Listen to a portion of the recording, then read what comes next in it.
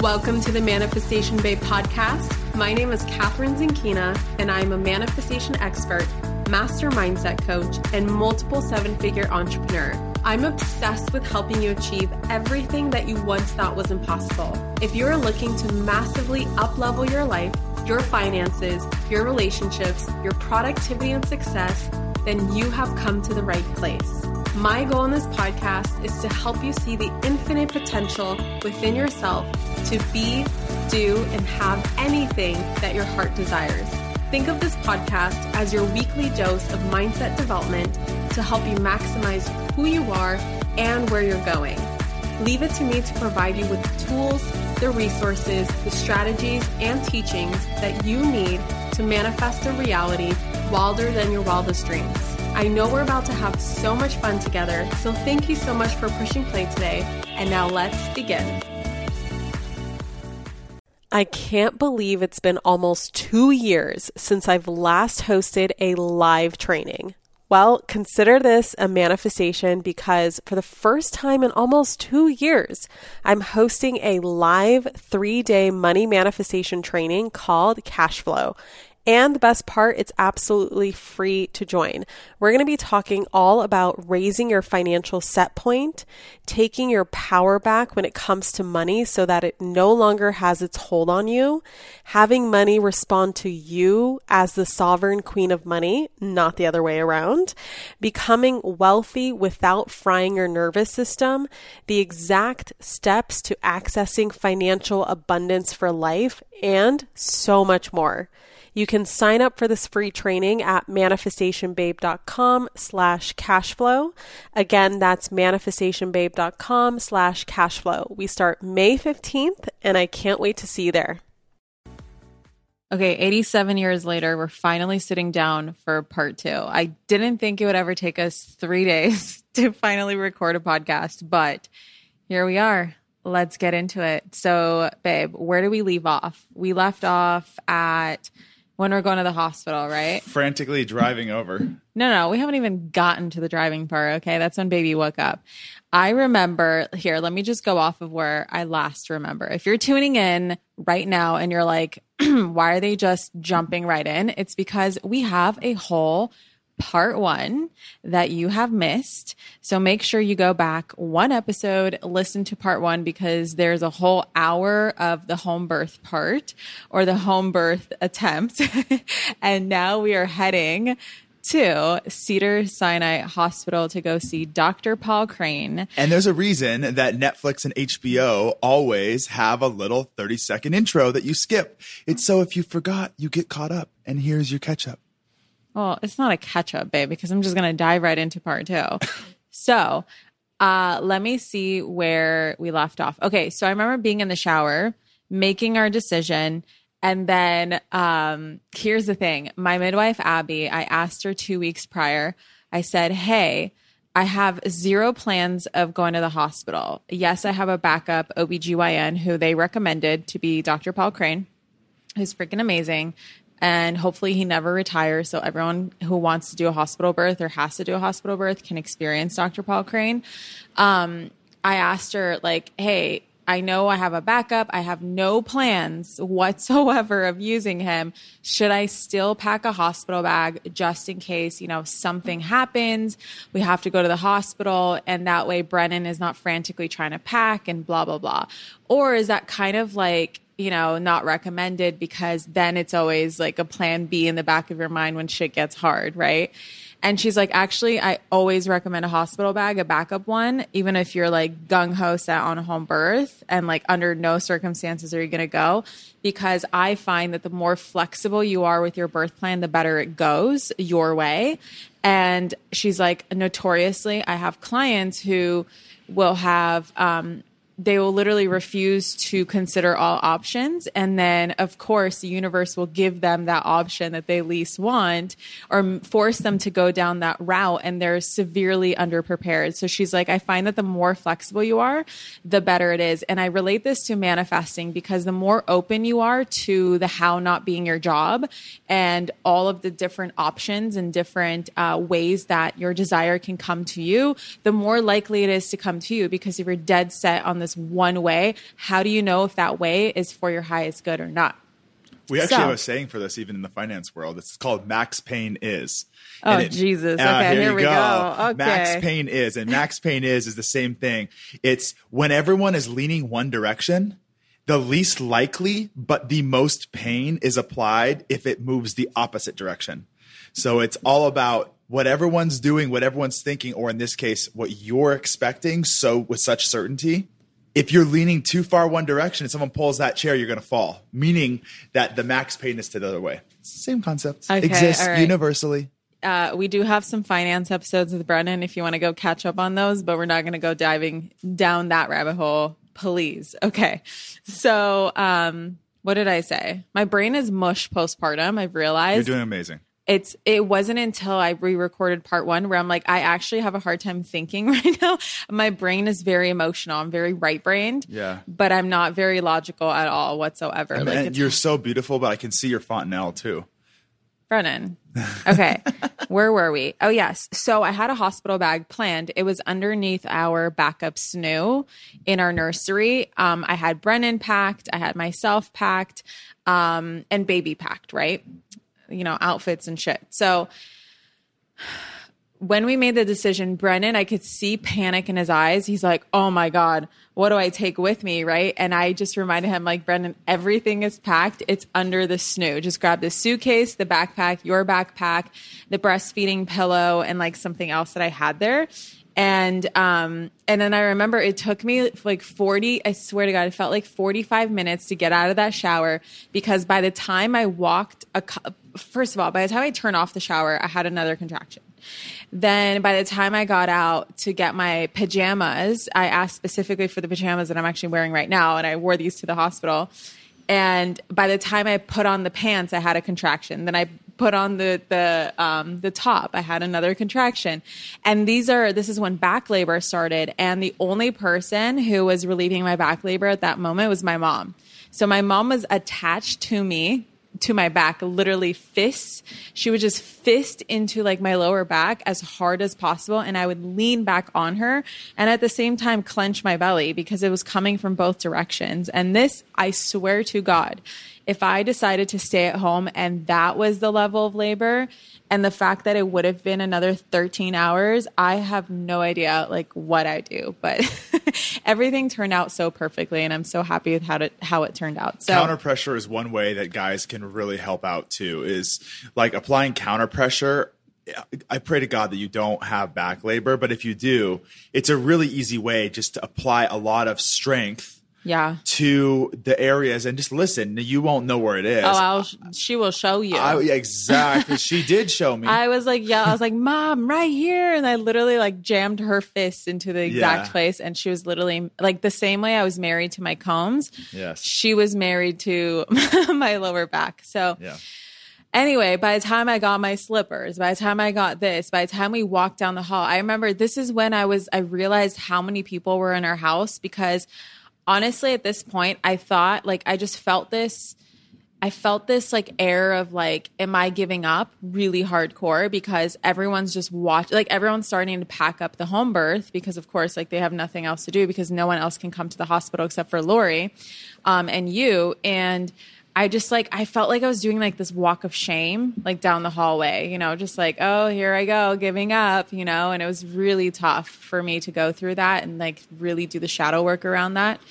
And then especially since so many parts of that team were optional too. Like not everyone has their birth filmed or photographed, let alone having 2 separate individuals for each component part. Yeah. So I think that like we definitely didn't err on the side of like a tight, small birth crew. Yeah, but again, we could have had 50 people here and I wouldn't care. But at this point, I felt like I was seeing the light at the end of the tunnel because I was like, okay, I really don't want an epidural. Like I know the risks that come with epidurals. Like I know that, you know, how it affects mom and baby. And if you don't know, just Google it. And I really don't want antibiotics because I don't want to fuck up my gut that I have in perfect condition because I get it tested all the time through lovely poop tests. And the fact that my baby is going to have his like amazing bacteria that I have been building for him wiped out as well. So there's just so many things I didn't want to do. I really did not desire this per se, but what I wanted more than anything and the only option for me to receive this was sleep. That was my number one priority. I had to sleep because I had no energy to go through this. And like pushing takes a lot of energy from what I heard up until this point. I had no experience up until this point. And so I just wasn't eating. I was nauseous. I was exhausted, etc. I remember going down the hallway and realizing, Jesus, there's a lot of people in here. And all of a sudden I see our assistant, Amelia, who spends every single day at her house, like 6 days a week, but she leaves around like 3 p.m. And we have the late afternoons and evenings to ourselves normally. And I know it's late at night because I see out the window and I know it's been dark for a while. And by the time I get to the hospital, it was like 2 a.m. or 1:30, 2 a.m. So I know that this is like 1 a.m. because we live 10 minutes away from the hospital. And I just remember being like, what the fuck is Amelia doing here? And thank God she was there because she packed the car for us. So we called the G-Wagon. Amelia packed the car for us, thank God, with the things that I had packed. We set up the, the car seat a week prior. It took Brennan ages to finally do it. No, that's another whole story. Thank you very much. I could have easily done it in 10 minutes, but Catherine demanded that I take it. No. You demanded. You wanted to buy sandwiches for all the firemen. No, that was your idea. Wanted me to install it correctly with some assistance, and I said I could do it myself. That is such a lie. Like, I remember that part at least, Brennan. No. Okay. All right. See, I told you we banter all the time. Anyway, so, okay, we get downstairs. Oh, yeah. No. This is a whole adventure. Getting down my hallway, 2 contractions. In the elevator, 2 contractions. I'm telling you, they're coming every 30 seconds. I was losing my mind because I couldn't get very far between them. You know, usually you have like 1 minute, 2 minutes. Some women, they're even in transition with 3 minutes apart, which is amazing. So you have this long break. I'm sure in 3 minutes, I could have made it down the hall, down the elevator, through the lobby and into the car. But I had to go through like 5 or 6 contractions during this point. And I just remember it's like 1 a.m. and there's no cars outside really, except for Lori's car and our car. And I think maybe one other car. The valets are all, not preoccupied at all. So they're just watching. They're really like, opening doors for us and all this stuff. And because usually we have like one person helping us, but now we have like 3 people or 4 people surrounding us. And they're like, is she okay? What's wrong? And Lori is just like, she's in labor. She's about to push out a baby. Going to the hospital. And they're like, oh, okay, be careful. And then I remember this valet guy like telling Brennan randomly to make sure that I had my seatbelt on. Like, make sure she has her seatbelt on. And I'm like, what? Like, that is I mean, obviously it's a concern of mine, but least concern of mine right now. Like, I am trying to figure out how I'm going to get through this back labor now in the car without my mom, because my mom walked me down to the car with her fists attached to my lower back. And I remember taking the breastfeeding pillow. I got in the back seat. Why did I get in the back seat? I don't know. But I got in the back seat because that was the best option for me for some reason. I took the breastfeeding pillow, which is like kind of like a thicker foam pillow. And every time I get a contraction, I would ram my back into this pillow. I just hold on to Brennan in front, like his seat in front of me, and just like squeeze it as hard as possible with my combs, guys. The combs went to the hospital too. I still have my combs on me. Those combs are memorialized forever. Like I found them the other day. We need to put them like on a trophy plaque in our house eventually. No, like we should get the little box with his birth certificate with like, just like make a little memento box. Yeah. Anyway, so we're driving and Lori's in front of us. We're following her. She's in her car when we're in our car. And I would say 10 minutes, like, there's no traffic, obviously. We get to Cedars-Sinai. Are you going to miss that whole part?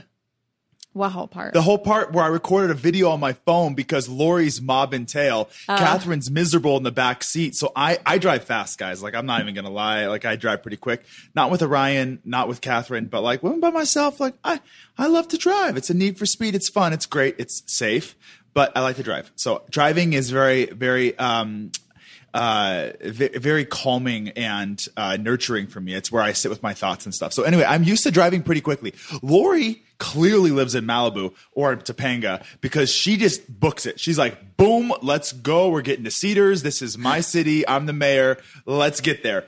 And if you know where we live, well, none of you guys know where we live, but we live on the outskirts of Beverly Hills. So we're effectively not Beverly Hills, but effectively we are essentially Beverly Hills.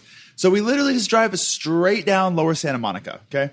And at 2 a.m, there's no cars, but there are stoplights. And the stoplights in Beverly Hills are really dumb. Sorry, Beverly Hills. They're really stupid. And so one of them changed, and Lori just took off. And I was going to stop, and then I was just like, I'm not stopping with Catherine in the back. I don't even know if she's wearing a seatbelt. Like, she's miserable. I definitely was. I just drove through the red light. And Beverly Hills is notorious. They have the worst meter maids in the world and a ton of red light cameras. So I definitely got a red light camera, no doubt. And I actually still have on my iPhone, I recorded like a 45-second video driving to Cedars-Sinai, basically showing myself being like, I just ran a red light because my wife is in fucking labor and I expect you to remove this ticket immediately. I think you showed like a clip of me moaning. I showed a clip of her like moaning in the backseat. So anyway, that's the funny part. But yes, we got the Cedars. Wait, okay. So let me tell this part. So Lori pulls up into the parking garage of the wing, the labor and delivery wing. And all of a sudden Brennan's like, oh no. Well, that was important because why? I'm getting there. Oh, sorry. What? I'm saying we're pulling up and I'm like about to go to the next part. And you're like, okay. So Brennan he goes, oh no. And then he sees that the, what do you call it? The height, not the height, the capacity. What do you call it? It's like a height bar. You know, like the bars that hang over the top. There's like a specific word for it. It says height limit. No, it doesn't. There's a specific word. Anyway, you guys know what I'm talking about. Oversized vehicle. No. It's whatever. So there's a bar that tells you like how high the vehicle can be, right, to get through, to avoid like semi trucks going to certain places. But if you know, G-Wagons are very tall cars. So our max capacity or whatever has to be under 6'6". No, it has to be higher than 6'4". Yeah, 6'4". Okay. Yes, 6'4" is the minimum. Okay. And we look at the bar and it says 6'2". And Brennan's like, oh shit. And he turns around and starts driving around the hospital, like looking for alternatives. And I'm like, fuck my life, man. Like, seriously, like, we're just gonna, the contractions in the car are horrible if you've ever dealt with them. And I'm like, oh, here we go. Okay, just get me this fucking epidural, please. Just drop me off, like, do something. But at the same time, I'm like, okay, but I want Brennan to come in with me. So, okay, patience, Catherine, let's find some parking. We drive around. There's like nothing going on. He calls Lori and Lori's like, oh no, but wait guys, there's a G-Wagon in here. No. She said, no. She said, just I'll meet you there. Bring Catherine to that to the parking garage entrance and just have her walk up to me, and then you can worry about parking yourself. Right. Because she needs to go in. Right. And I'm like, great plan, because I don't give a fuck about anything. I just need to get in there and get that goddamn epidural. So I'm walking up this hill because it's like a hill entrance. And Lori meets me. And of course, I get contractions again. And I'm like walking through. I'm trying to get into this hospital so fast that I'm just pushing myself through, walking through them, like, and doing my own counter pressure at this point. I think at one point I gave up and Lori had to chime in and do the counter pressure. And then we get to the security, and the security is not letting Lori in. And oh no, at this point, Lori goes, wait, there's a G-Wagon parked in here. Why can't he come in? And we call Brennan. We're like, Brennan, there's a G-Wagon in here. Just drive up. Like, obviously they fit, which they didn't because Brennan apparently hit something. But that's beside the point. No, that is the point. The point is, that those height limit bars are always actually lower than the height limit. And that's intentional. Yeah. So I didn't hit anything in the garage, but I had to reach out above the car and lift the little height bar thing. And as I drove past it, yes, it hit the roof of the car. That's what I was trying to tell both of you, but you were too in the labor to give two shits about it. We don't care about the bar in labor. Sorry. Also, another important point was we did not want to go to the emergency room entrance for a very specific reason. We went through the actual, like the labor and delivery parking garage where like you schedule a labor and delivery appointment. Yeah, and that's not because, emergency. well, it was because Catherine was GBS positive and because she had already been in labor for so long that being GBS positive and being in labor for that long basically would have started a process where a lot of our rights that led to a lot of our C-section. rights and a lot of our decisions would have essentially been taken away because they're like, oh my God, you've been in labor so long. We got to get the baby out. This is an emergency. And we didn't want that because we knew with our backup, Dr. Crane, that everything was fine. It was an optional transfer. It was not the end of the world. The baby was fine. Yeah, the labor and- was fine. Catherine was struggling. And that's why we were there, not because there was an actual emergency that required us to go in. Yeah. And Abby said, I am very confident, like 100%, that your water did not break because there just hasn't been a single leak. Like with the contractions, there was no other gush of liquid that I ever experienced through labor. And that just wouldn't be the case if there's an actual leak. So she's like, I really don't think that your water's broken. So just tell them that your water hasn't broken and they can break your water for you. Should you choose or should they deem it necessary before pushing? So I parked the car. while you're parking, Lori's arguing with the security guard because the security guard is not letting her through. And she's like, this woman is the only woman in all of Cedars-Sinai that never lets me through, and everyone else like knows me here. And so she's frustrated. I'm frustrated because I'm having contractions as they're arguing. And like, I'm like, oh my God. And Lori's like, can I please call the charge nurse from your phone? Like, can I talk to someone? Like, we have Dr. Paul Crane. He has a room for us. And what an amazing man. Literally at 2 a.m., Lori calls him and says, hey, Catherine needs you. And he shows up in the cutest form I've ever seen. He has bedhead, wearing a little sweater with a little bag with him, and he's just like showing up. Like it felt like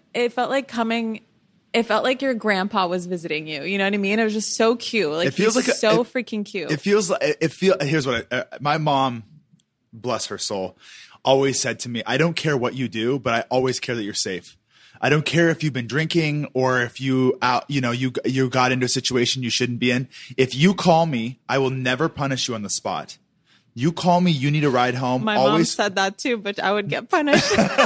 So she would, and I never really used it that I can remember. But the point was, I always knew I could always call my mom if I was in a situation where my DD had drank in high school. Who knows what it was, right? Any sort of issue, she would show up. And that was kind of what it felt like. It felt like you're like calling the parent in like the situation you don't want to call the parent. You really don't want to call them or be there, but you need them, and they show up. And he just brought this gentle, calm, certain energy into that room. There's just so much before he showed up that I just remembered. Like, there's so much before he showed up. But like, the point was that she called him and he was on his way. Yes. And he already had a room for us. Yes. So I felt very VIP. I'm telling you, if you're in Los Angeles and you need a doula who will have your back at Cedars-Sinai, very specifically, I think she has way more connections there than other hospitals. Or you're doing a home birth, like, hire Lori Bregman. I'm telling you, she is on fire, freaking amazing. VIP experience everywhere you go. Any connection that you need, it's always a VIP experience. So she's like, we have a room, right? So they're like going back and forth. And I think she was like, no, only 2 of you can go. And so I'm like, Lori, I need you because I need you to like literally like, you know, my birth preferences and you know what they could or might impose on us and how to shut it down or how to ask for what we need and all these things. So I need you more than Brennan initially, like while we're getting set up. And so at some point, I think like the other security guard, because she left, was like, it's fine. You guys can all go through together. So we all go through together. And mind you, I'm still having contractions like every 30 seconds to a minute. Maybe it's spread apart to a minute because whenever you are new to some sort of like new scenario, whenever you're introduced to something new in labor, your body will shift and it will slow down labor either a teeny bit or a lot because your body just doesn't feel safe until it feels settled, and then it goes back because now it feels safe. So, okay, a minute apart now. Great. I have a little break. We go to the front desk and I'm thinking we're just going to go straight to a room. No, we're at the front desk and now they're passing me. No, they're asking me a million questions. I'm like showing my ID, showing my insurance card. again, in between contractions. Now there's a woman with an iPad. She's like, I'm just going to have you sign some things. Sign a few things. I'm literally like, ma'am, I can barely see you right now. Like, I'm just not in the headspace. I just need a fucking epidural. Okay. I don't need any of these signatures. I don't need any talks. I don't need to talk to any of you. Just take me to a room, insert that needle, let me fucking sleep, please. Of course, I didn't say that. I'm just like, okay, all right. And then in between contractions, Brennan interjects. This poor woman, and he's man, like, she did not have any idea what putting an iPad in front of my wife having contractions at 3 o'clock in the morning or 2 o'clock in the morning, whatever, was going to lead her into. But I went full, like, call the lawyers. My people talk to your people. I ain't signing shit unless I read everything. And of course, it's the hospital. So it's like 400 pages. Yeah. And Brennan is reading everything. But I'm like reading everything because I had done my research and we knew. And what I didn't realize, actually, maybe I hope this helps anyone who's doing a hospital birth. You will sign away a lot of your rights. I'm just going to say this. This is just the truth. You're going to sign away a lot of your rights on paper when you check in. That's just the truth. But that does not change the fact that you have a right to be informed and to make decisions throughout the hospital process. So when they say, I'm going to do this to you, you can just simply say, no. Hey, wait, yeah. or no. I'd be like, I'd actually like to take a minute to think about this and talk with my husband. Can you explain this more to me? I'm not sure I'm ready for that. Yeah. I would like to just pause for a few. All those things are in your power. Now, you technically waive your technical power in terms of like a legal contract sense because you are signing stuff that is basically allowing the hospital the ability to, in essence, save your life if something were to go seriously wrong. And I'm down for saving lives. Of course, exactly, 100%. This isn't about like getting in the way of things. Catherine and I are just big proponents. My preferences are more so like no have skin to skin right away, like delayed cord clamping. But also collect the blood. And that was all communicated really well with our team, with Paul, with Dr. Crane. He knew that going in, what the vibe was, okay, or we what we wanted. haven't even gotten to Paul Crane. Let's stay on track. Okay. We're at the front desk signing an iPad. And we keep fucking up because what a stupid system. It's like the same, like when a paper asks for your initials versus signature, it's like the initials box is tiny. So it's like very obvious. This is not my whole signature. It's my initials. And the signature box is huge. So you're like, yeah, I'm going to put my signature here. No, here we have everything the same box. And it just says in tiny writing, like initial here and signature here. So the amount of times we had to delete my signature and put my initials or delete my initials and put my signature in between contractions. They're asking me questions. They're asking me to email my insurance card. I'm like about to lose my mind. This is like a 15-minute process. Then we get to the room. Thank God. We just walk to the room. There's no triage. There's none of that. It's just like straight to the room. I see the bed and I'm like, oh my God, I see the light at the end of the tunnel. No. First of all, the nurse is like saying something. She's like talking. Again, I'm like incoherent. I'm barely listening. I'm just like, I just need an epidural. And at every person that comes to the room, like epidural stat, now, please, fast. But of course, they have to do all their hospital procedures. And the truth was, these nurses were very nice. Oh, everyone was amazing. Everyone was amazing. But I also know that, the type of birth that was our birth plan that we were intending to do is not very typical hospital procedure. So we, opted out of a lot of things and had a lot of requests about certain things. Yeah. And the nurses, I think in some ways weren't super. I couldn't opt out of like hydration or the antibiotics. IV. So let's get to that part. So there's a nurse, she comes in and she was like, we're going to get you hooked up to fluids. And I'm like, can I get an epidural? And she's like, first you need to get fluids for 15 minutes. And I'm like, motherfucker, I have 15 contractions until the epidural. So they start, and thank God for these combs, because the combs, you guys, they may have barely worked for transitional kind of feeling labor. Like, yeah, they help, but at some point it's just so intense. Very, very good for early to early active labor. Phenomenal. I still was married to my combs because I was still like, I probably almost punctured my hands at some point. But when they stick needles in you, oh my God, you don't even feel it with the combs. So use the combs for anything. Like, just fun fact in life, if you have to go get an IV or a shot or something, just bring your combs with you. So they go into my left hand and they just start digging, man. They start digging. I think they like blow up 3 blood vessels, and I'm so dehydrated, and I understand why, because especially I know I get so many IVs. And there's only like 2 veins that are awesome for IVs, and the rest just honestly. No, they're fine. Hold on, I'm going to say this right now. They're small. They're fine, but they're small. A lot of people call Catherine a hard stick, and if you're in the medical community, you know what that means. It just means she's a hard person to get in a line, in a needle in a line for blood draw, for IVs, etc. However, someone can always do it, and what I've learned over time is that everyone who calls her a hard stick is the least qualified person to do it. And they always go find some nurse or some doctor who has more certainty, more confidence, and more experience. Yeah. And they always get it. And so the lesson is like, really, Catherine gets hurt a lot because people don't feel confident and then they miss your veins. Yeah. But long story short, she missed 3 or 4 veins, that's for sure. She was very sweet, but she missed 3 or 4 veins, and your hand hurt for days afterwards. It was the other one that hurt, but this one was so bruised. It turned like purple for a week. Okay. Anyway, she's digging around and I'm with the comb, so I'm like, fine, it doesn't hurt that bad. But I also understand because I was severely dehydrated. Yes, like I threw up all day. I did not want water. Like water was disgusting, but I was forced to drink it. And you ate like 10 pieces of watermelon, a little bit of coconut water, and some water. In like 48 hours. Yeah. Or 48 hours at this point, because I didn't eat anything all night when I was in early labor. So, okay. So she brings in another nurse. They go into my other hand and she gets it on the first try. Awesome. But now, like, it's been 10 minutes, right? Because they have to find the other nurse, or they have to come back, do the other hand. So again, 10 more contractions. I'm about to lose my mind, you guys. And at this point, I'm like, should I just have stayed at home? Like, what if the baby have come out already if I just would have stayed at home? Because I still have to deal with the contractions anyway.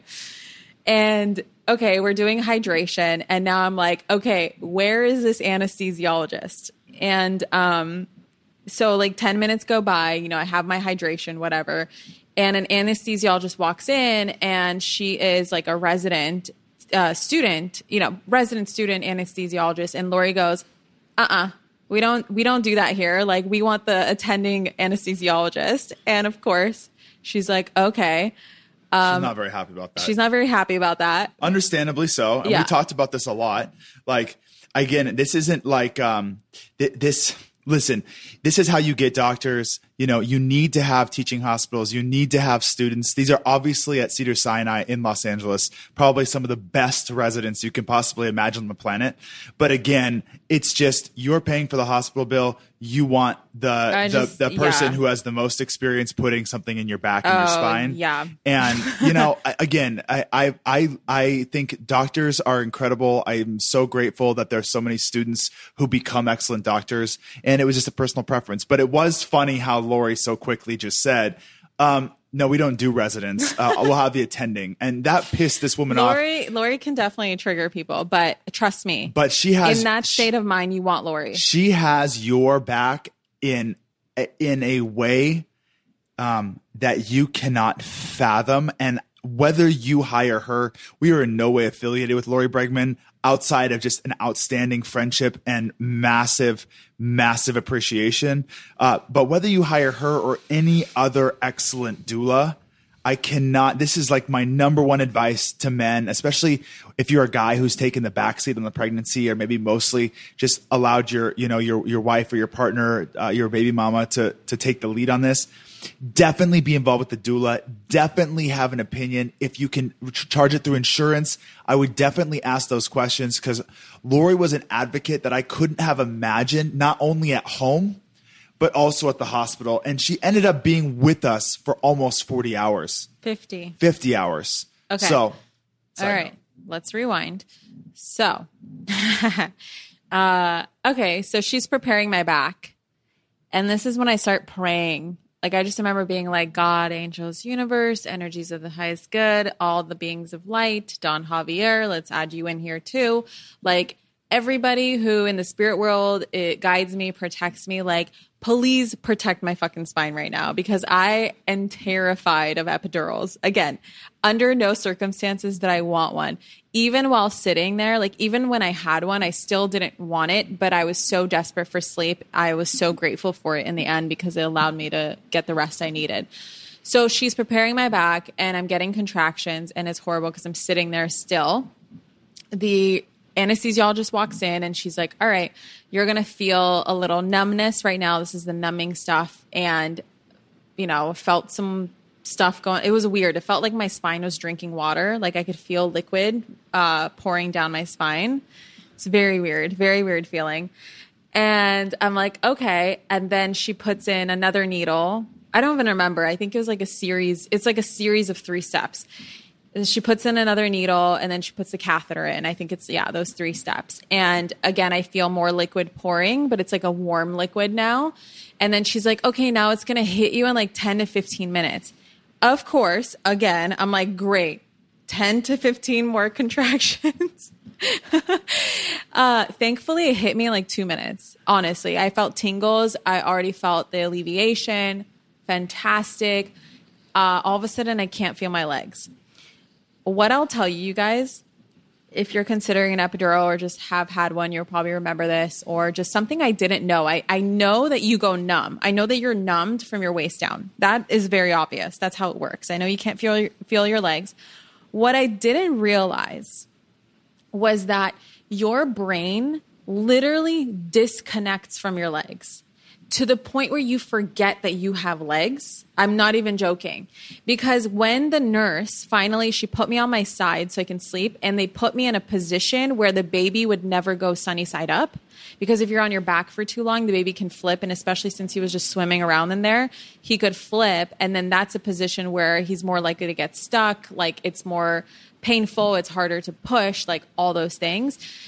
They put me on my side, my left side, and had me on a peanut ball. So that baby was always in prime position. But in order to do that, they had to like flip me over, right? Well, at this point, I'm like seeing my legs.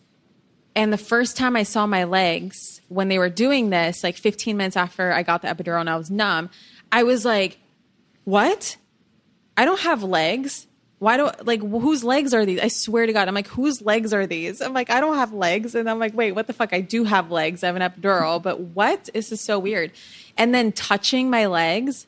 Oh my God, especially when pushing and grabbing my own legs. It's like you feel like you're grabbing a dead body's legs, but they're warm, obviously, because you're alive. But it feels like you're holding a dead body. It's so bizarre. So anyway, Dr. Paul Crane walks in when I have my epidural. My epidural hits me. Now he walks in. He's like, hey guys, you know, just like very chill, like very calm. The lights are dim. Like Lori puts candles all around. It's just chill now because I'm finally relaxed. I'm not feeling contractions. He comes in and he's like, all right, like, how about we check you? And so like, let's just see where we're at. And he kind of gets a lowdown again from Lori of what's happened so far. And he checks me, and I was literally like 6 centimeters, I think, 5 or 6. I barely progressed from the time we left our house. And I was like, well, thank God I'm relaxed now, so I'll progress a lot faster. And he's like, yeah, just get your sleep. I'll see you in about 2 or 3 hours, and I'll just check you again. And I'm going to go take a nap. And I'm like, perfect. You sleep, I sleep, see you later. I just kept like praying that everyone would just keep leaving the room so I can keep sleeping. I was like, I'm not pushing this baby out for a while. Like, everyone leave me alone. I'll see you tomorrow.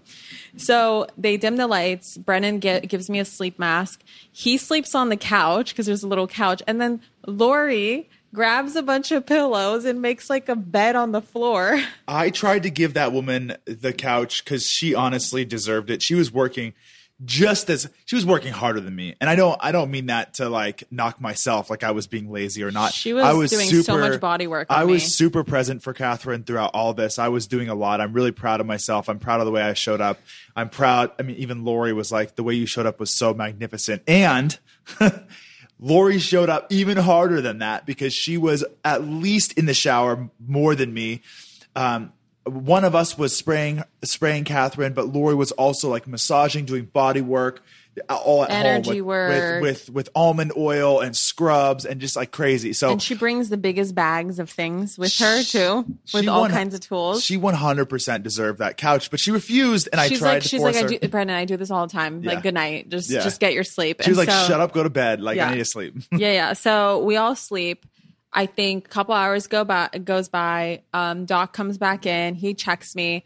I'm like an extra centimeter dilated. Great. We're at a 7. Awesome. I don't think I think we went from 5 to 6, honestly, but it doesn't matter. Yeah, like minimal. And I'm like, God damn, like I slept. I had an epidural and I'm still barely dilating. But one thing that's important to mention, and like you'll hear a lot about like fetal heart rate monitoring, like what's it called? Continuous monitoring. Yeah. You'll hear a lot about that in the home birth space, whether that's something that you need to do. Intermittent monitoring versus continuous. You'll hear a lot about that in like the conscious birth space. And when you go to the hospital for an epidural, it's just it's a requirement. Strapped. They strap you in. I got everything I didn't want. Guys, everything I didn't want, I just said yes to eventually. It's what happened. And That's and what you know happened. what? And I'm proud of us because it's so hard to pivot when you have so much buy-in, and especially in this world, like when we're wrong or when we have new information we have to adjust to, it is really hard because it attacks our identity, everything that matters to us the most, to make a decision. Like, think about, I don't even want to bring up anything, but if you are convinced of something, there is so much pain tied to your identity, to admitting that you're wrong. It becomes really hard to admit that you're wrong, or really hard, not even that you're wrong, but that you desire a change. It's hard to get to that place. So anyway, Catherine, this was not what we wanted, but here we are, and it's life and it's birth. And all we cared about was healthy mom, healthy baby. That was what mattered to me. That was what mattered to Catherine. That's what mattered to our team, and everyone supported us in that. But I will say one difference in the hospital, especially as I was falling asleep, was I could now see the contractions on the monitor, because I could now see and Catherine also didn't really talk about it, but they started running antibiotics and Pitocin with the epidural, because typically typically when you get the epidural, it slows the speed and the magnitude of the contractions. And that's why they then add Pitocin, which is synthetic oxytocin, to then increase them. Well, the cool thing, ironically, even though this is like everything we learned and read that we didn't want, one irony of it was now I could actually see Catherine's progress. Because I'm a visual charts guy, I'm a money finance guy, and I could see on the charts, I could see these peaks and these troughs in her contractions. So I could tell how intense they were, how long they were, how in between they were. And so actually it was crazy. One of the craziest things was you fell asleep fast because the epidural hit your head and you hit the sack. I was so Lori gone. hit the sack, but I was like on my phone because I was like, I was stressed. Like I was honestly, I think Catherine was in pain, but maybe less stress. My ass was stressed. I was like tweaking a little bit because I was like trying to defend your choices, the way you wanted this to go, all that, right? So anyway, I say that because I was watching this screen, and the craziest thing is when she had got there and first gotten the continuous monitoring, her contractions were like, I thought they were big, but they were like actually pretty small. And they were causing her so much pain. Which is so weird. But then when she was sleeping, I think it's because they got really strong after they broke the water, though. It's because the water is preventing my uterus from contracting as hard as it could. Exactly. Even though I feel it intensely. Right, but even overnight, because didn't he break it in the morning? I think he broke it in the morning. No, he hasn't broken it yet. I'm already on Pitocin and epidural. But I got it's you. not So, broken but what yet. I'm saying is that night when you were sleeping, I could see on the screen you went from, let's just say, a 3 to a 5, 6 Okay. on the scale, because I could see these mountains. Mountains meaning up the mountain is the size of the contraction, and down the mountain is when it would wean off. And so Yeah. I could see that, and that was just an interesting thing.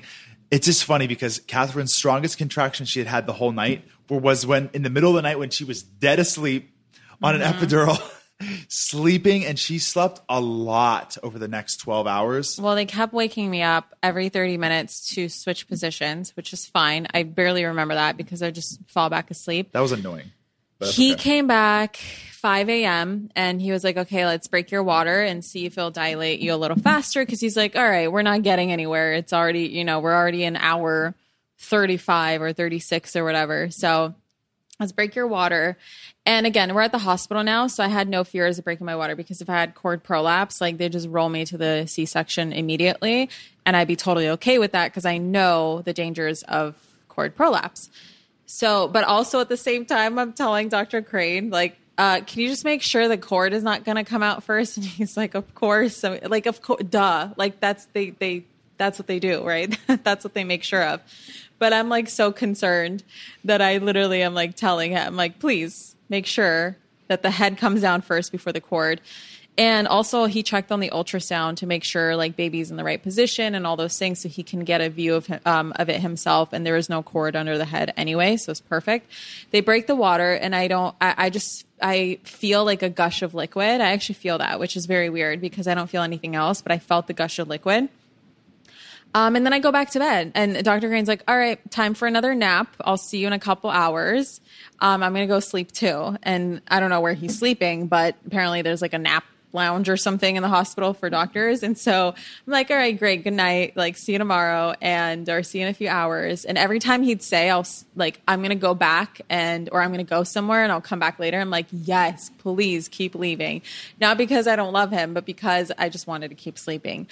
So he leaves. I go back to bed. He comes back in a couple hours. He checks me again, maybe another centimeter. And he's like, all right, I have a woman who's like experiencing some bleeding. I'm going to go to the office. I'm going to go check her. And, you know, he has his other patients during the day and he's with me all night. And he goes to his patients, comes back in a couple hours, and I'm like at an 8 or 9.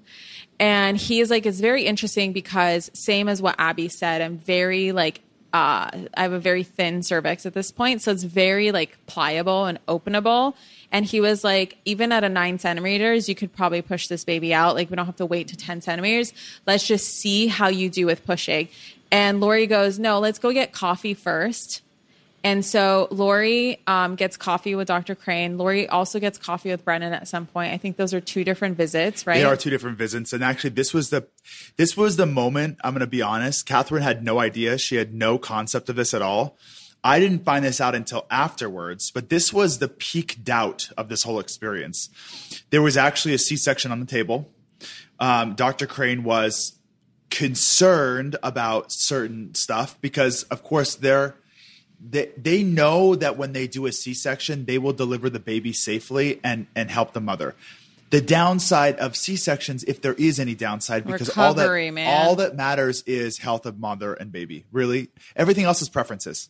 Like, I don't care how convicted you are that it's home birth, that it's cesarean, that it's scheduled. I will argue though something because a lot of people say healthy mom and healthy baby in the birth space, and it's actually very undermining of the mom. Because mental health also matters, emotional health also matters. So it's not just healthy mom, healthy baby, because a lot of women do get abused in the birth space. And at the end, they just say, well, at least you're healthy and the baby's healthy. Oh, okay. But the mom is severely traumatized and so is the baby. Sorry, I first of all, I really respect that and I appreciate that feedback. I don't think that's what I meant, but I do appreciate you saying that. I know. I'm not saying you specifically. I'm just anyone who's listening, I think it's helpful. I think what I'm trying to say, because I've done a lot of research in this space and I know what Catherine's talking about, let me clarify my comments. What I'm simply saying is when I say health of mom, I don't just mean physical health, meaning you've been emotionally or psychologically traumatized, but your body's fine. Yeah. I'm talking about health, meaning all 3: physical, mental, emotional, psychological, spiritual, like everything. Okay? That's 5. 5, whatever. So that's what I mean when I say healthy mom. I mean healthy on all of those columns. Yep. Okay. But this was where the peak moment of doubt. And you can have a conscious C-section. Of course you can. And Dr. Paul Crane does deliver those. Absolutely. Sure. And I think, I'd like to, this is not my podcast. This is Catherine's podcast. But, with your permission, Catherine, I'd love to probably tag in the show notes where people can find our birth team. Because hire you better hire them. We are not affiliated in any way. There's no benefit to us. We just feel like the LA community has such an incredible, special, conscious birth community. And, there's so many people that you don't really know what you're looking for until you find resources, until you listen to courses or podcasts or whatever. And I would like just to offer the opportunity to connect with our team, even if you're not hiring them because you live somewhere else, but just to learn from that is really important to me. But yeah, so we'll tag all those people in the show notes that are there. I think for me, what I'm trying to say about all of this was I had to accept that probably the thing we wanted the least as a preference was a C-section.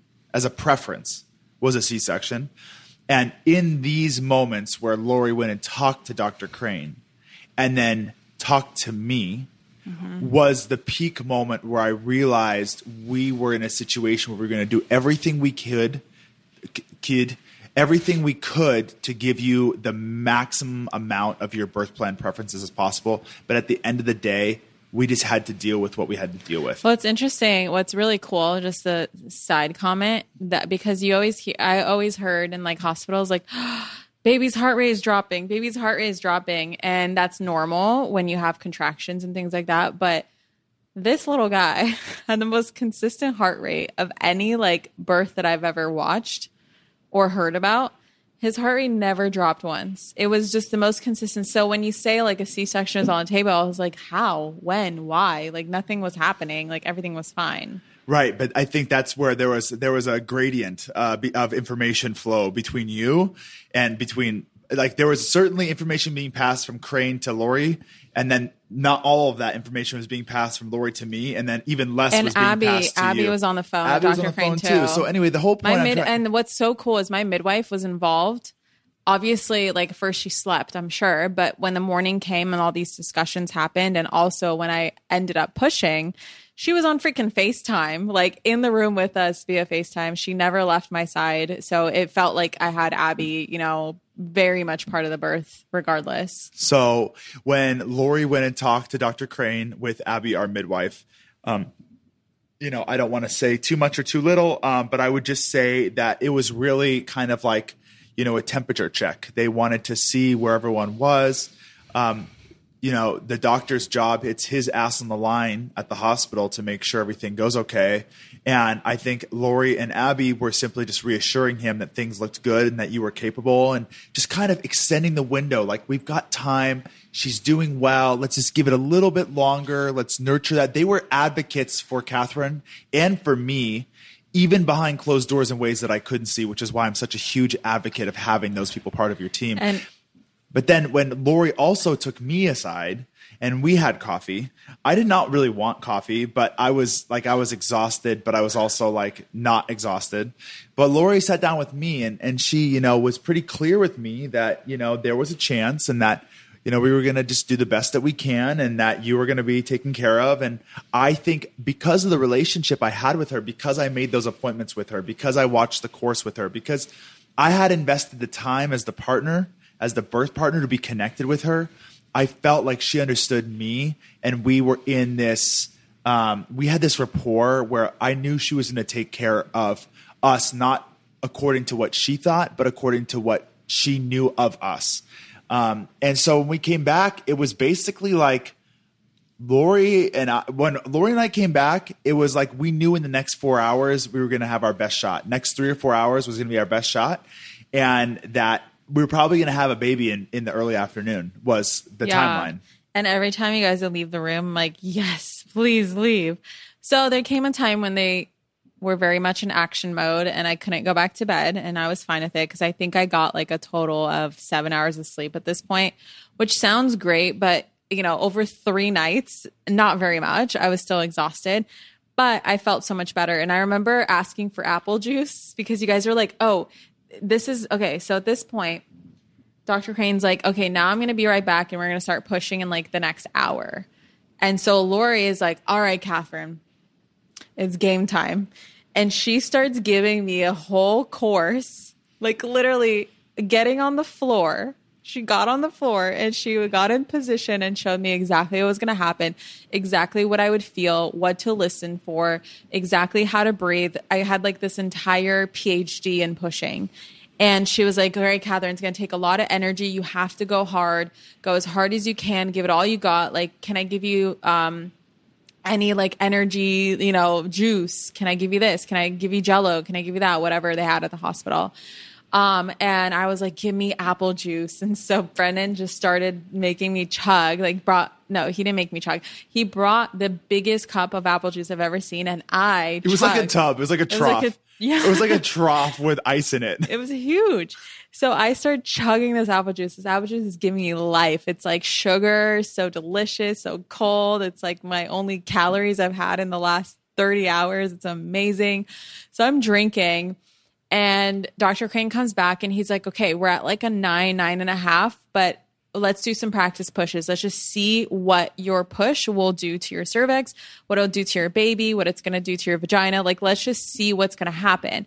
And at this moment, our main nurse, Judy, she had to take a mandatory lunch break. And so she just disappears from the room for half an hour. Right.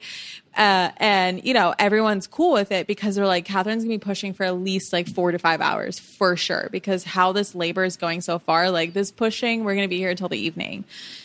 And so with Lori's coaching, I'm like, fuck yeah. And mind you, at this point, now that I'm rested, now that I don't feel as much pain, which I forgot this detail. The epidural started to wear off in the middle of the night, and I started to feel my contractions again, and I begged them to numb me again. And Dr. Crane's like, no, don't numb her too much because then she can't push.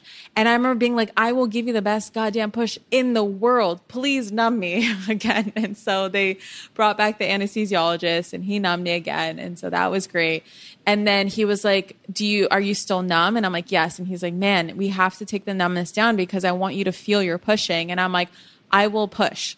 Just give me. And Lori's like, just see how she's going to push the way she is right now. Because we don't want her to be too uncomfortable. And the reason why I was feeling pain at this point was because of baby boy's butt being in my ribs. He's been in my ribs for half the pregnancy, very early on, because this little guy came out 9 pounds, 1 ounce, almost 23 inches long. And he got a caboose like daddy too. He's so long. Oh my God. And so he was, and I have a short torso. So he was just in my ribs constantly. And every time I'd have a Braxton Hicks or a normal contraction, I would feel it felt like my uterus was going to snap my ribs at any point. It was so uncomfortable. So I wanted to get rid of that feeling because I'm like, this is for sure going to distract me from pushing. So he's like, okay, let's do a practice push. He, gets in front of my vagina to look, right? And then Lori and Brennan and Judy, the nurse, are all or no, she's not there yet. There's another nurse. There's someone else in the room. And they're all like, you guys are helping me with my legs because I literally cannot pick them up. They're dead weight and I don't feel them, but I also have to hold them myself too behind my knees. And I remember my IV in my right hand kept jamming against my legs and it hurt so bad, but it would ignore that pain because that pain was nothing compared to what I was feeling before. And this is, guys, where the power of manifestation and the power of visualizing and the power of intention paid off, because at this point I was conscious enough and had the energy for applying. Let's apply a little manifestation here. And I used so much visualization. I remember visualizing energy flowing from the top of my uterus towards Dr. Crane. And I would see Orion literally coming down and his head going fast down the canal. And I could just hear everyone's voices being like, oh my God, this is great. Holy shit, she's pushing so well. I literally visualized all this, babe, because I knew that was my only chance. And so, of course, we do okay, deep breath in, deep breath out, deep breath in again. And 1, 2, they count to 10 and I push like I'm taking a big poop. And all of a sudden, everyone's eyes go wide. Dr. Crane is like, okay, all right. And he immediately turns around and grabs his gown and gloves and everything. Cause he's like, all right, the baby just moved down a whole inch. And, they don't say that. They say +1, +2, +3. Or 0, -1, -2, -3. It's the positions in the pelvis. And he's like, baby just went from 0 or +1 to -1 or something like that. Something very crazy for one push.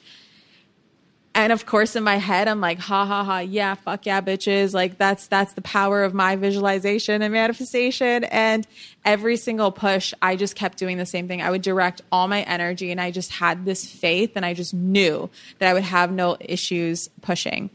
And of course, I just kept moving Orion along, and they were like, no. Here's the thing. They would say, like, first time moms will push for many, many hours. And like, if you can push in an hour, it's considered very fast. And you could be hearing this as like a whole hour of pushing. That's a fucking long time. The thing is though, you're only pushing during contractions. And so if you're having contractions every 3 minutes, like that really breaks it down to only so many pushes. So I'm pushing. And every single push, they're like, oh my God. We see the hair, we see the head, this, that, like every single push to be progress. There'd be like a few where he would go back in a little bit, but for the most part, he kept coming out and coming out. And so that even though I was in a 10 centimeter dilation, like his head basically got me there really quickly.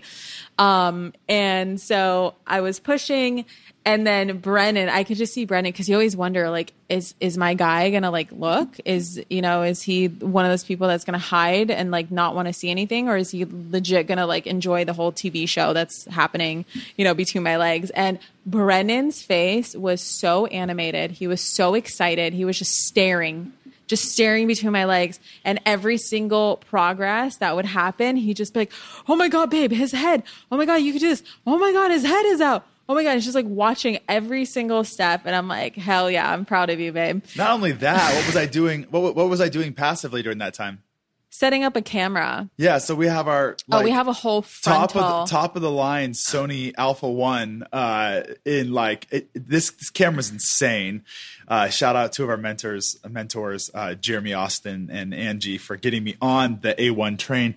But literally brought this beast of a camera into the hospital, and it's like it has the doctor's view. It has like the doctor's view. I didn't shoot in 8K because it would destroy the camera, but I shot it in 4K. Like it's pretty crazy. Like it's pretty crazy. Like I got the whole thing. I don't think I even pushed for a whole hour, because the camera, you set up the camera maybe like 5 or 10 minutes into pushing. I think I was pushed for 20 minutes. I think I pushed for 20 minutes and even less, because in the camera, the baby was out at minute 10 or minute 13. Do you remember that? Yes. Yeah. And so that's already 13 minutes in, and you set up the camera like 5 minutes into pushing. So I think it was 20 minutes now that I think about it. So I'm going to change that part of my story. But everyone had a different experience too. Like one of the things we talked about during and after, like mostly after, but especially I talked about with Lori, it was like, your hard part was all leading up to it. Labor and early labor was a nightmare for you. I mean, I deserve the easy pushing. You deserve the easy pushing. And it was because it's like some people may have really easy pre-labor and early labor, which gets the baby all the way to the cervix. And then like pushing can be really hard because all of that is pushing against that final thing. For you, it was kind of like you spent all your time clearing the way for an easy pushing experience. Yeah, sorry, my mom texted something and I got really distracted. That's postpartum brain. So all of a sudden, baby's head comes out. And then, and they set up a mirror so I could see this. So I'm watching this too because I'm very interested. And I'm not like, I'm telling you, the amount of other people's vaginas that I have seen with heads coming out of them is insane. Like I'm very desensitized. I don't see it as anything traumatic. I don't see it as anything gross. It's a complete normal thing to come across my Instagram. It's like, coming across a selfie, just a vagina and a head coming out because I follow so many birth accounts. And I'm watching myself and I see the head and I see all this hair and I'm like, there's the heartburn. Yeah, there's the heartburn. That was so validating for you. There's all that heartburn. And they were like, feel the head. And like, it's like so squishy. And I'm like, oh my God, this is so weird. I remember like poking it like in the camera is the same thing. I like used 2 fingers to like kind of poke at it. And I was just like, okay, that's kind of weird. And hi, bunny, go back to sleep. It's okay. We're almost done. He's right next to us on a baby Bjorn bouncer. So, where was I? You almost pushed the baby out. They were like, Catherine, grab him. And I was like, I literally grabbed, underneath his armpits and pulled him out and like pulled him out of my vagina and put him on me. And I will tell you, that initial moment when you finally see the face, like you see what they look like after them being in your womb for 10 months and having no awareness whatsoever or any idea of who they might look like, what they look like. Are they cute? Are they not cute? Are they going to be a cone head? Are they going to be super swollen and ugly and this and that, like whatever. And it's such a shock to the system. I remember looking at him and just like, it didn't register. It's like, this is it. Like, this is who was in here.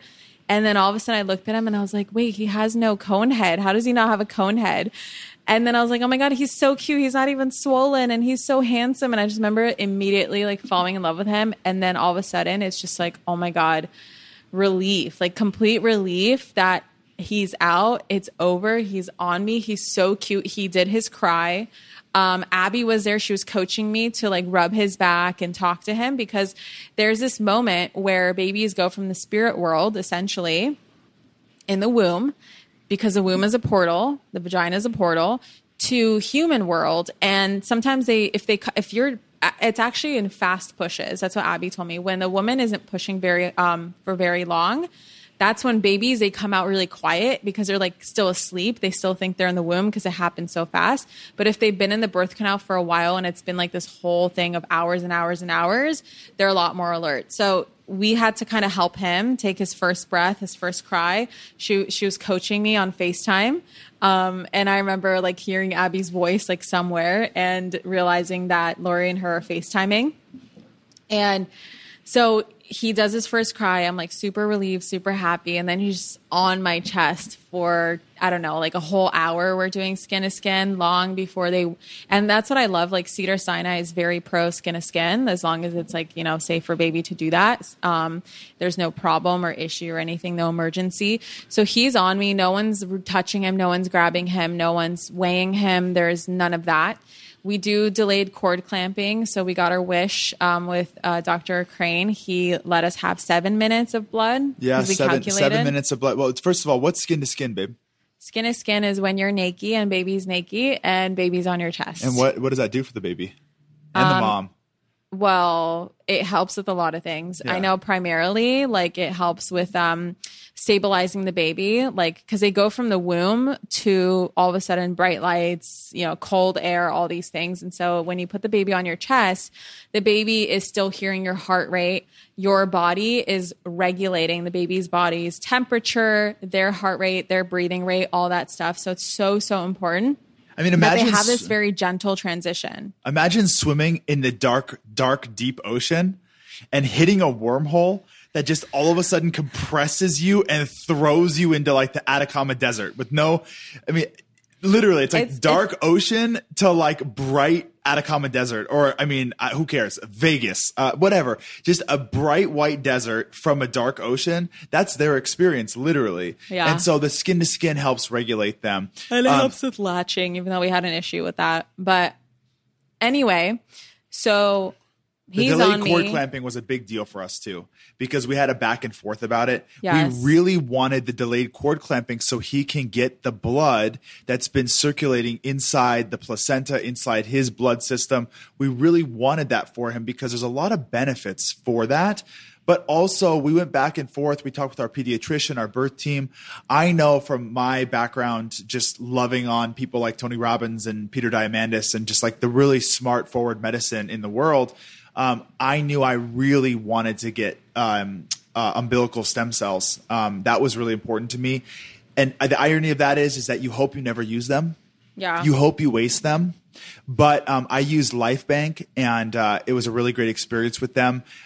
It's not super cheap, but it's not a lot. So it's like, I just figure if he has a rare condition at some point or needs something, or he tears his ACL or he hurts his back, we have insurance. God forbid, but we have an insurance policy for him forever, in that his placental stem cells will be banked for an eternity. So we got the best of both worlds, because normally delayed cord clamping. Yeah, 7 minutes is a good time. It's normally delayed cord clamping. They're nervous because they want to give that blood to the baby. But if you ask for the placental stem cell blood, umbilical stem cell blood, the cord blood, they need to get enough. Otherwise, if they don't get enough, then they can't actually harvest those stem cells, and it's a waste. So there's this balance between them. We weren't actually sure if we could get both. Well, in the home birth, it was very challenging because I would have to get out of the tub very fast, use gravity to get. It would have been a whole thing that was stressing me out for weeks and weeks and weeks. And it's kind of a blessing that we ended up in the best environment for cord banking to be very easy, and also to have delayed cord clamping at the same time. It was just like such a possibility because of us going to the hospital. So they do that. Brennan cuts the cord. And then it's time, the baby spent a while with me. And then finally the big question comes up of like, how much did this baby weigh? Because my bump was freaking huge, ginormous. And Dr. Rad, who from part 1, you remember we had an ultrasound right as I was going into labor. He estimated the baby would be, his ultrasound measurement said 10-ish pounds, but he says it's always off by a pound higher from his experience. So he's like, I'm guessing you're on 9 pounds. And I said, I've said 9 pounds this whole pregnancy because I was 8'6", Brennan was 9'9". I'm like, this baby's going to be right in between. He's going to be 9 pounds. And so, I thought he'd be bigger, to be honest. Yeah, they weigh him and he was 9 pounds, 1 ounce. And he was the freaking cutest thing in the world. Our life changed. My placenta came out. You saw it. You're grossed out by it now when you're watching it. No, I'm not grossed out by it. Not grossed out. It's just too much blood for you. It looks like, okay, so like in the ultrasound, how they show the baby's heart with the advanced imaging stuff and you can see the blue and the red. Yeah. Imagine like not a heart like this is a Disney heart, but like an actual pumping heart with both ventricles and you hold it. It came and out it's as like, a glob. It looks like if there was a heart balloon that was popped. That's what it looks like. It's just very red, very mucousy, bloody, blue. And it's an amazing piece of your body that served our son and served you. It's an organ. It's so cool. It's a disposable organ. It's amazing, but it's pretty crazy. It's pretty bloody. I saw it on the video this morning when I was reviewing the footage. It is pretty crazy. And he showed the sac, and of course all that collagen that I took made the sac really strong, which then hurt me in the end. But I'm still going to take a lot of collagen no matter what, because it's worth it. It honestly did so many amazing things for my skin through pregnancy, but that's a whole nother topic. So we got our baby.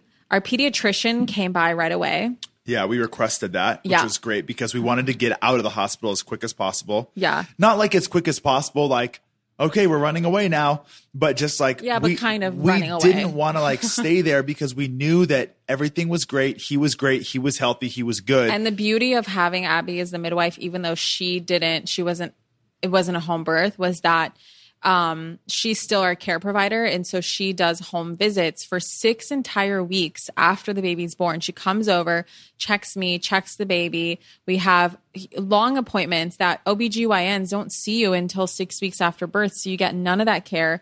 I've seen Abby 4 times and we're only 2.5 weeks past his delivery Not date. only that, but she's hooked us up with our amazing milk donor too. I mean, there's so many benefits. Yeah. But I'm saying that the reason why we could be discharged so quickly is because we were going to do all our newborn exams with our midwife. We had a midwife at home. So it wasn't like we're just going rogue and just, winging it and doing our own thing at home. It's like we had care providers. My mom came, we got transferred to the postpartum suite. And then of course, full circle moment, Dr. Rad walks in. And it was hysterical because I remember Brennan asking me in the middle of my labor, hey, Dr. Rad asked Abby if he could attend his first home birth to observe and just see what Abby does, because he loves, he really advocates for Abby and Abby advocates for him. They have a great relationship. This is a big deal for him. I feel I'm going to go on the record here and just say Dr. Rad is probably the person that I would recommend, given what I know now. He is the high risk factor. Yeah, if you have a high risk pregnancy, go to Dr. Rad. Pregnancy, he is the guy at Cedars-Sinai. Mm-hmm. And so our preferences and why we chose Dr. Crane didn't have anything to do with Dr. Rad. Dr. Rad is an incredible doctor. We just knew that we wanted to go in a certain direction. But if my wife had, God forbid, something dangerous, if she had to go in for an emergency C-section, my desire may have actually shifted to Dr. Rad. Sure. He would be the one I would want to operate on you because he is that skilled. And the most important thing about Dr. Rad, in my opinion, is it's like he is the best at these emergency C-sections or high risk C-sections or high risk vaginal births, but like he also cares about the birth space, the conscious birth space, the home birth space. So he wanted to learn from midwives, from who he has a great relationship with. But like, how honorable is that to be like in Los Angeles at the best hospital, one of the best, and still being like, wow, what don't I know? Yeah. Where are my holes? Where can I learn and evolve more? How can I have a more conscious experience for someone who has no option of a home birth? They have to have an emergency C-section because of their situation. How can I still give them as many benefits as possible given their situation? So, Kath, I admire him. I adore him for that. And he was actually requesting to come to our home birth, and he didn't hear anything. Thank God he didn't come. And he was nervous because he didn't hear from Abby, I don't think, for a while. But he ends up coming over to Cedars because this is his hospital, right? And he ends up in our postpartum suite, and it was just this funny full circle moment. Thank God he didn't come to the home birth because here we are. Exactly. And he was really cute. So my mom got to meet him. So we did that. We got discharged at like 1 a.m. that night, and I gave birth at 2:45. Backtracking. So we showed up at 2 a.m. That night. 2:45 p.m. the next day, I gave birth, I delivered, and then 1 a.m. that night, we got discharged. And thank God we had the car seat. So we got to take baby home. Thank God I brought everything with us because you never had to go anywhere, go home to pack things. We didn't have to spend a night there except for the night that I was in labor. And it was just honestly an amazing experience. And we got discharged. We went home, and my mom stayed with us for 9 days total to help us with that initial newborn chaos that ensues, middle of the night, changes and feedings and cryings and this and that. But overall, I think we had a great experience, even though it didn't go exactly according to plan. I think that everything that would have made it an amazing experience, is what had happened. And also, this is awesome. There's a specific astrology chart that I was kind of manifesting for Orion. And of course, I would never be like, oh, Orion, you have to come at this time, because I truly believe, in communication between unborn baby and mother. But I knew that he was choosing his astrological time and time of birth. Jesus, I can't even talk. Date and time of birth to have a specific chart, a specific human design chart, right? We choose that, our higher selves choose that before birth. And I would wonder, okay, what is he choosing? And at the same time, I'm like, oh my God, I really don't like that sign, or I really don't like that aspect until a certain time, And I was like, when I went into labor on the 4th, I was like, oh no, he's going to choose that aspect. Okay. I mean, that's up to him. And it's so funny because he came right as one of the aspects changed, a few hours after it changed. And I was like, of course you did. Of course you chose to come on the 6th at this time. And I always wonder, would I have lasted that long at our home birth? Another 13 hours? What would that feel like? Would I even have the energy to push? What if I didn't have the energy to push? Baby got stuck and I had to end up with emergency C-section. So overall, I'm so happy I listened to my intuition. And like I said in part 1, my intuition speaks to me in flashing images very often. And so the fact that I saw Dr. Crane flash at me 3 hours before I finally decided to go to the hospital says something. And it really taught me to listen to that and not judge that, even though I did judge myself in the moment. And I had to question, is this my ego or not? But then I had to understand that my ego's been talking to me for the last 20 hours already, because I was, in labor. My ego was already talking to me the night before, and I already overcame 24 hours of ego. And so this was coming from the higher self, and being able to make that distinction in such a high intensity state just really empowered me to trust more decision making that I would make in my next birth or other high intensity states that life brings, our way.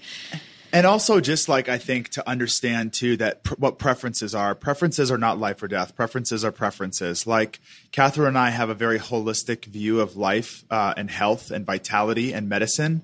We spend a lot of money on providers that are helping us be healthy now, not waiting for something to go wrong. And I think both of us, if I'm being honest and vulnerable here, have held a little bit of a bias towards Western healthcare in some ways.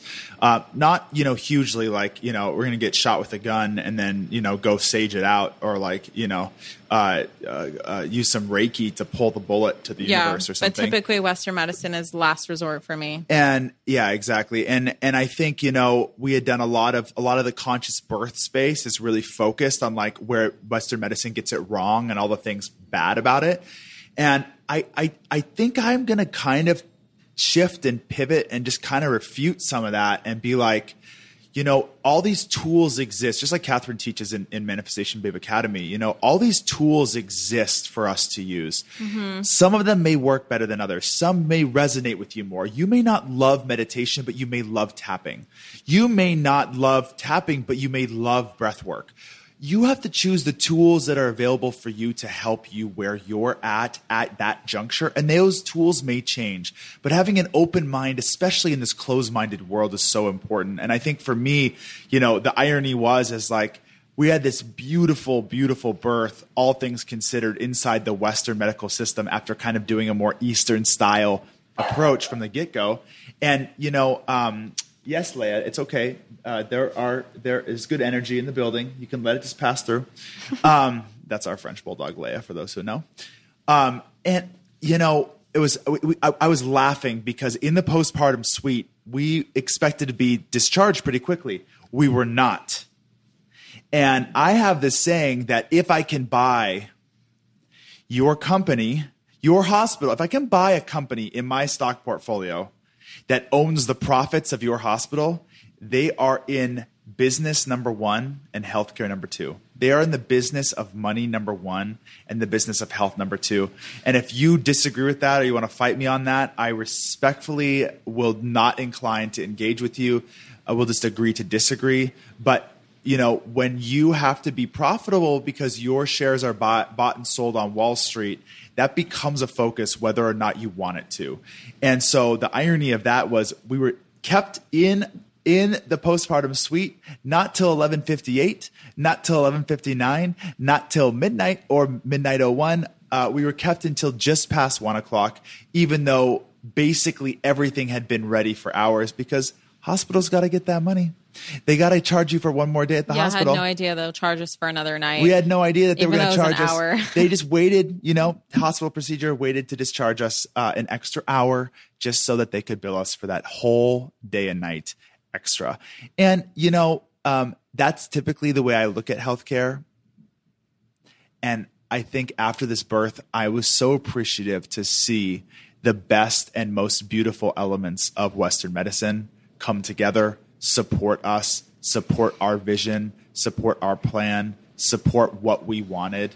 And I think I walk away feeling like, well, it didn't go exactly how we wanted it, but we weren't given what we wanted. We were given what we needed, maybe to restore some of that faith in that system back to us.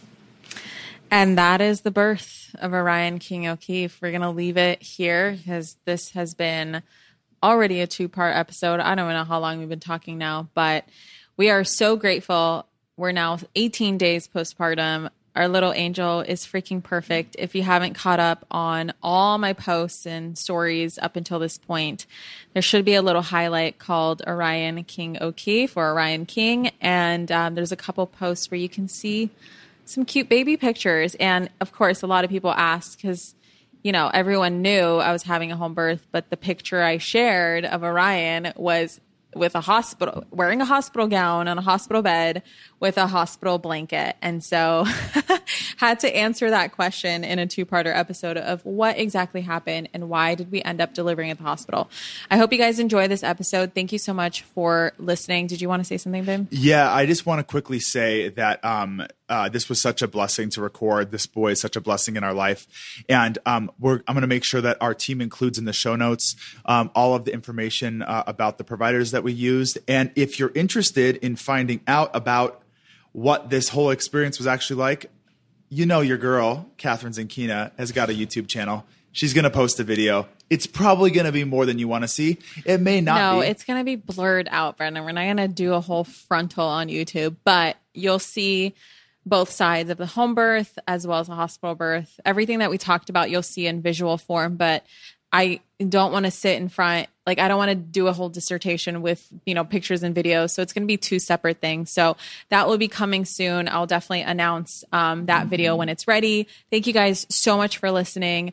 Go ahead and tag me if you share this episode in your stories or posts or anything like that. I so appreciate your feedback. As always, I love getting tagged and hearing your excitement about the new episodes. And also, when you leave a review, that really helps this podcast grow. So thank you so much for doing that as well. Love you so much. And I will see you in the next episode. Mwah. Bye. Thank you so much for tuning into today's episode.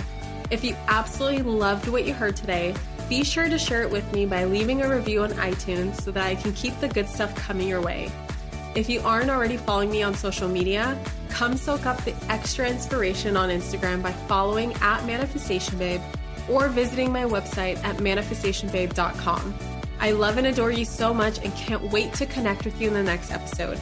In the meantime, go out there and manifest some magic.